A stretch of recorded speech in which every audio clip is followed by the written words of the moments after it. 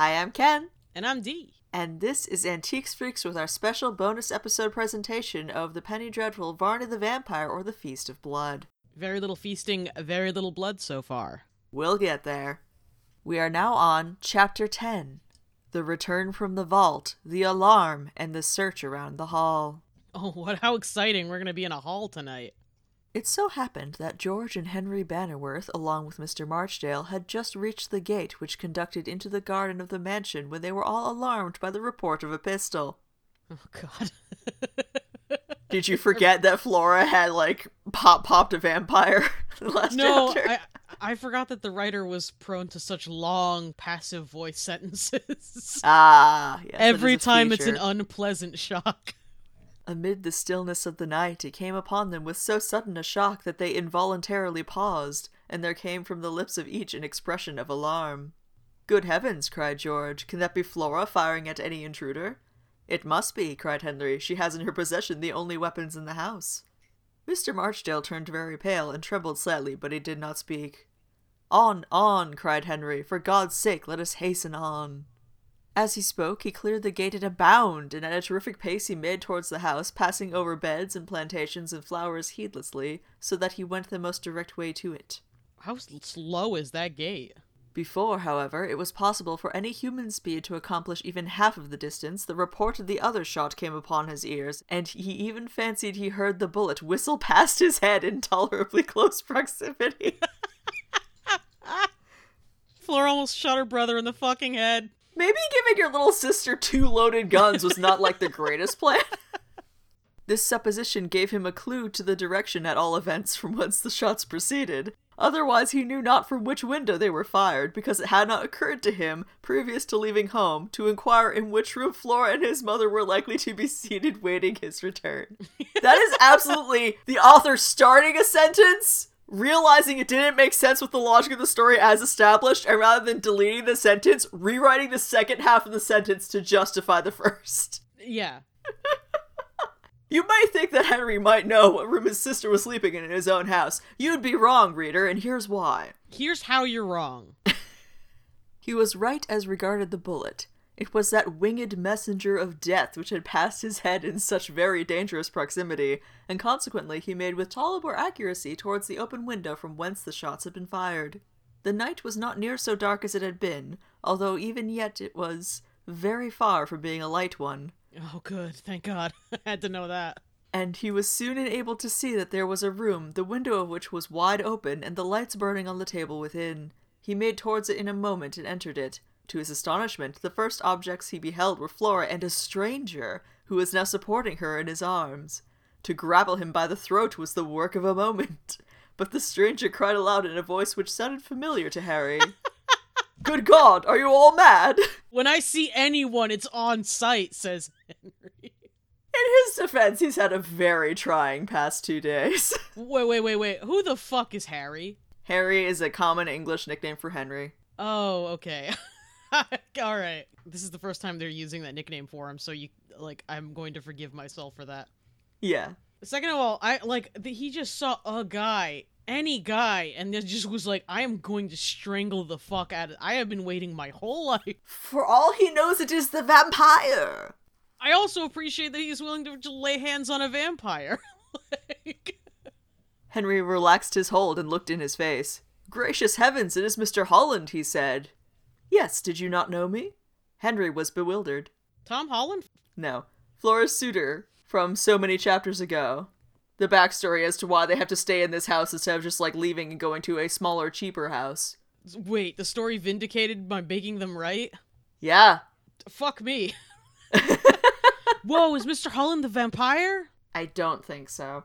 No, she shot the vampire. He'd be full of lead. Yeah, also his name isn't Varney. Well, I mean, the thing about names is that you can lie about them. What? Come on, Ken, you're of the Fae. I can neither confirm or deny that accusation at this time. That witch at the witch festival said that you were, so... No. He said my fortunes were tied to the Fae because I was favored by them. Yeah, well, at any point being favored means you can turn into one of them. If only. Henry was bewildered. He staggered to a seat, and in doing so he saw his mother stretched apparently lifeless upon the floor. Mr. Holland, you're back, and you've killed my mother? To raise her was the work of a moment, and then Marchdale and George, who had followed him as fast as they could, appeared at the open window. Such a strange scene as that small room now exhibited had never been equalled in Bannerworth Hall. There was young Mr. Holland, of whom mention has already been made as the affianced lover of Flora, supporting her fainting form.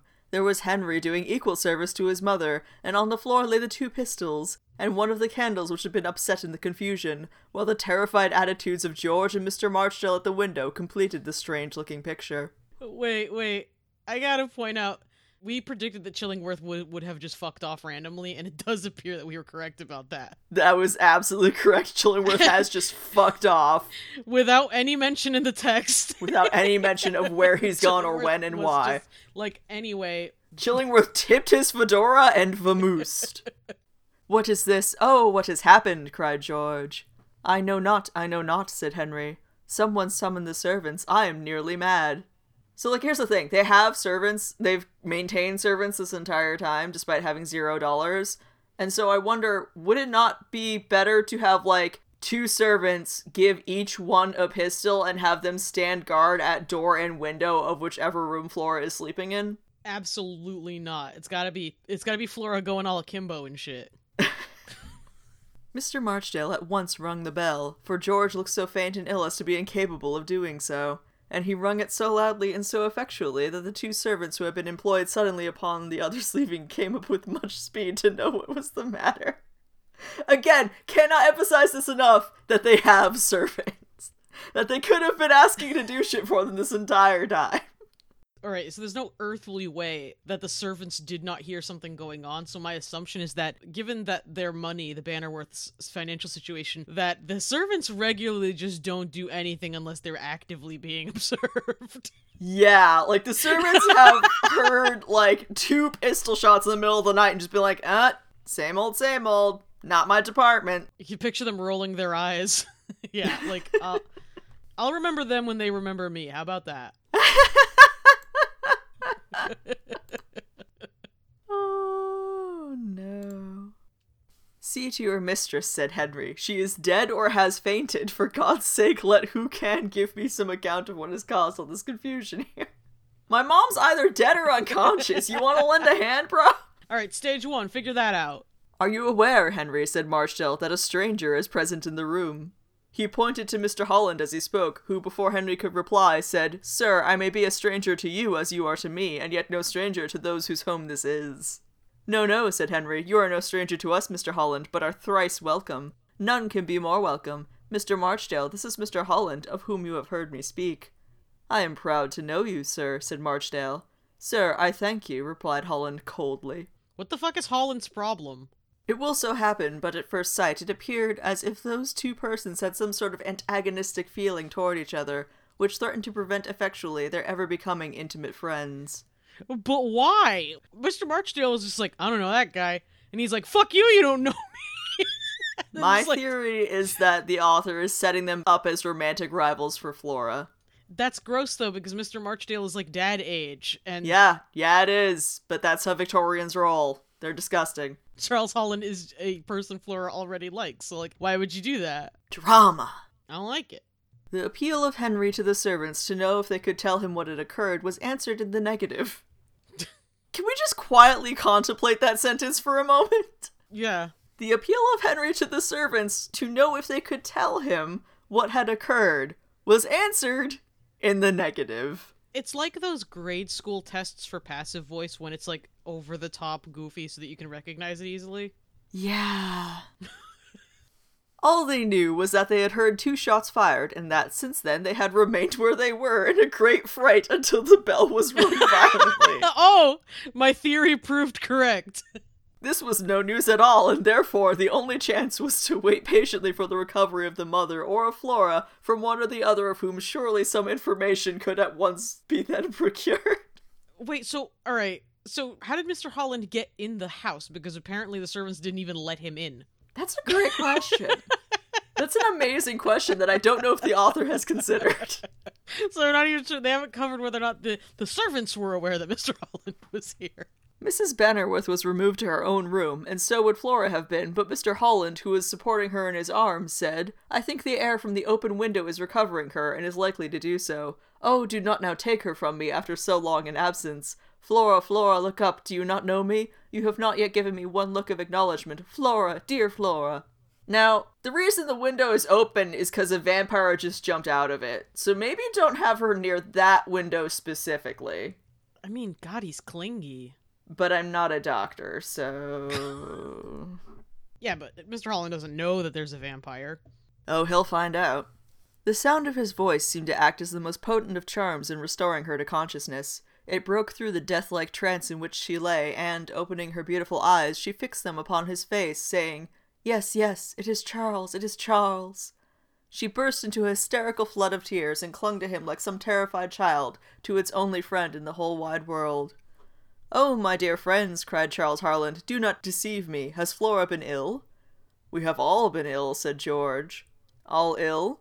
"Aye, and nearly mad," exclaimed Harry, but because I guess we're just gonna keep on with the inexplicable nickname theme of this chapter. And the nickname is coming from the author and not any of the characters. Yeah. Which is extremely odd. 10 chapters in.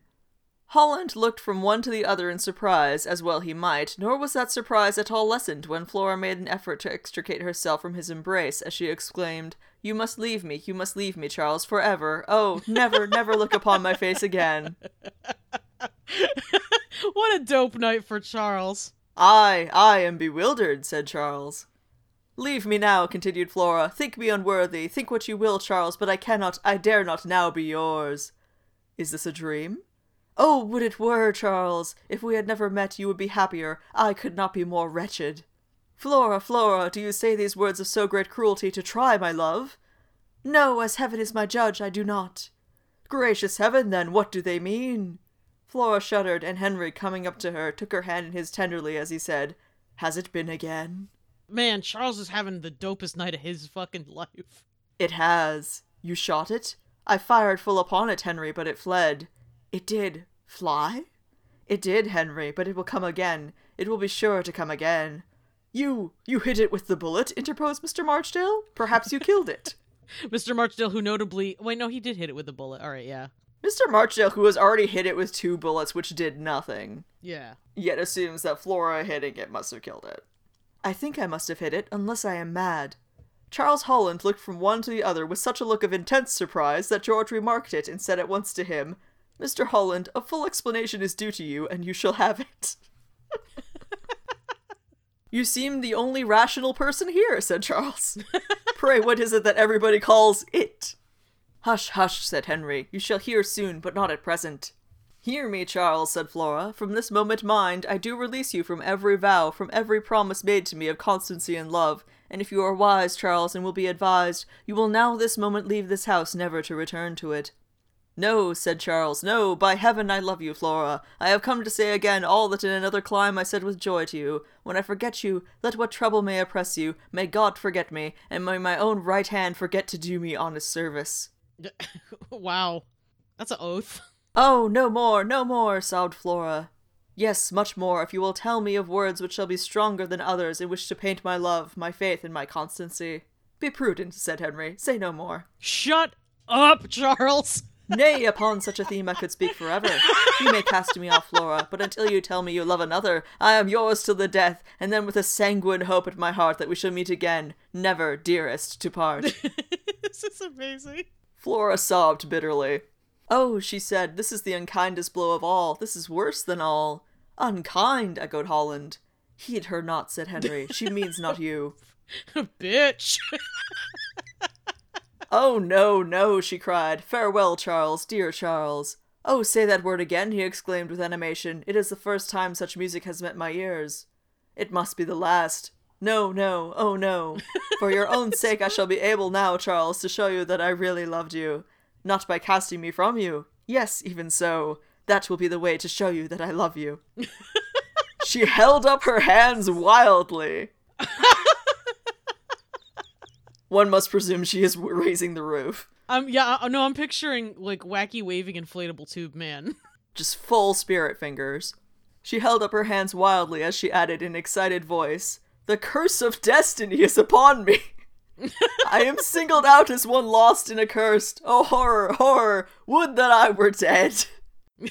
Charles staggered back a pace or two until he came to the table, at which he clutched for support. He turned very pale as he said in a faint voice, Is she mad, or am I? "Tell him I am mad, Henry," cried Flora. Do not make his lonely thoughts terrible with more than that. Tell him I am mad." "Come with me," whispered Henry to Holland. "I pray you come with me at once, and you shall know all. I, Pointless M. will." What a cool day for Charles. "George, stay with Flora for a time. Come, Mr. Holland, you ought, and you shall know all. Then you can come to a judgment for yourself. This way, sir. You cannot, in the wildest freak of your imagination, guess that which I have to tell you now." Mind freak. Can you imagine if he had called it Imagination Freak instead? You cannot imagine nation freak. "Never was mortal man so utterly bewildered by the events of the last hour of his existence as was now Charles Holland." And truly he might well be so. Yeah, I'd say. He had arrived in England, and made what speed he could to the house of a family whom he admired for their intelligence, their high culture, and in one member of which his whole thoughts of domestic happiness in this world were centered, and he found nothing but confusion, incoherence, mystery, and the wildest dismay. That's actually being kind of polite about it. Well might he doubt if he were sleeping or waking, well might he ask if he or they were mad. And now, as after a long lingering look of affection upon the pale suffering face of Flora, he followed Henry from the room, his thoughts were busy in fancying 1,000 vague and wild imaginations with respect to the communication which was promised to be made to him. But, as Henry had truly said to him, not in the wildest freak of his imagination. Mind freak. Could he conceive of anything near the terrible strangeness and horror of that which he had to tell him, and consequently he found himself closeted with Henry. Ooh. In a small private room, removed from the domestic part of the hall, to the full in as bewildered a state as he had been from the first. This was the best chapter. I thought, alright, no, Chillingsworth is still the best. This rules. This rules. Charles Holland shows up after years to find his fiance, to reunite with her. He comes in, he I guess wanders in through an unlocked door, ungreeted. Hears blat blat, runs to the room. Flora passes out. The mom's also passed out. 3 guys running through the window to strangle him. Flat out strangle him. Recognize him, and then his fiance wakes up and says, "Get the fuck away from me." And then every time you try to talk to her, her brother goes, "Shut up." Shut up. This is like some Saturday Night Live shit. I am here for it. I just want to commend you for your amazing prediction at the end of the last chapter as to who would be catching Flora, because I genuinely thought this guy was never going to show up again. I'm really excited that he did, and thank God, because they really delivered on his presence in the story. Oh man, this poor bastard. But Flora, I love you. Fuck you. Fuck you, I'm the devil. Fuck you. Oh my god, well, thank you all for joining us for this twist marvelous chapter of Varney the Vampire, The Feast of Blood. Tune in next week for chapter 11, The Communications to the Lover, The Heart's Despair. Oh god, I don't want to know what the Heart's Despair is. I like Mr. Holland. Honest to God, he was a real champ about everything that just happened. Thank you all so much for supporting the podcast through Patreon. And au revoir! Goodbye!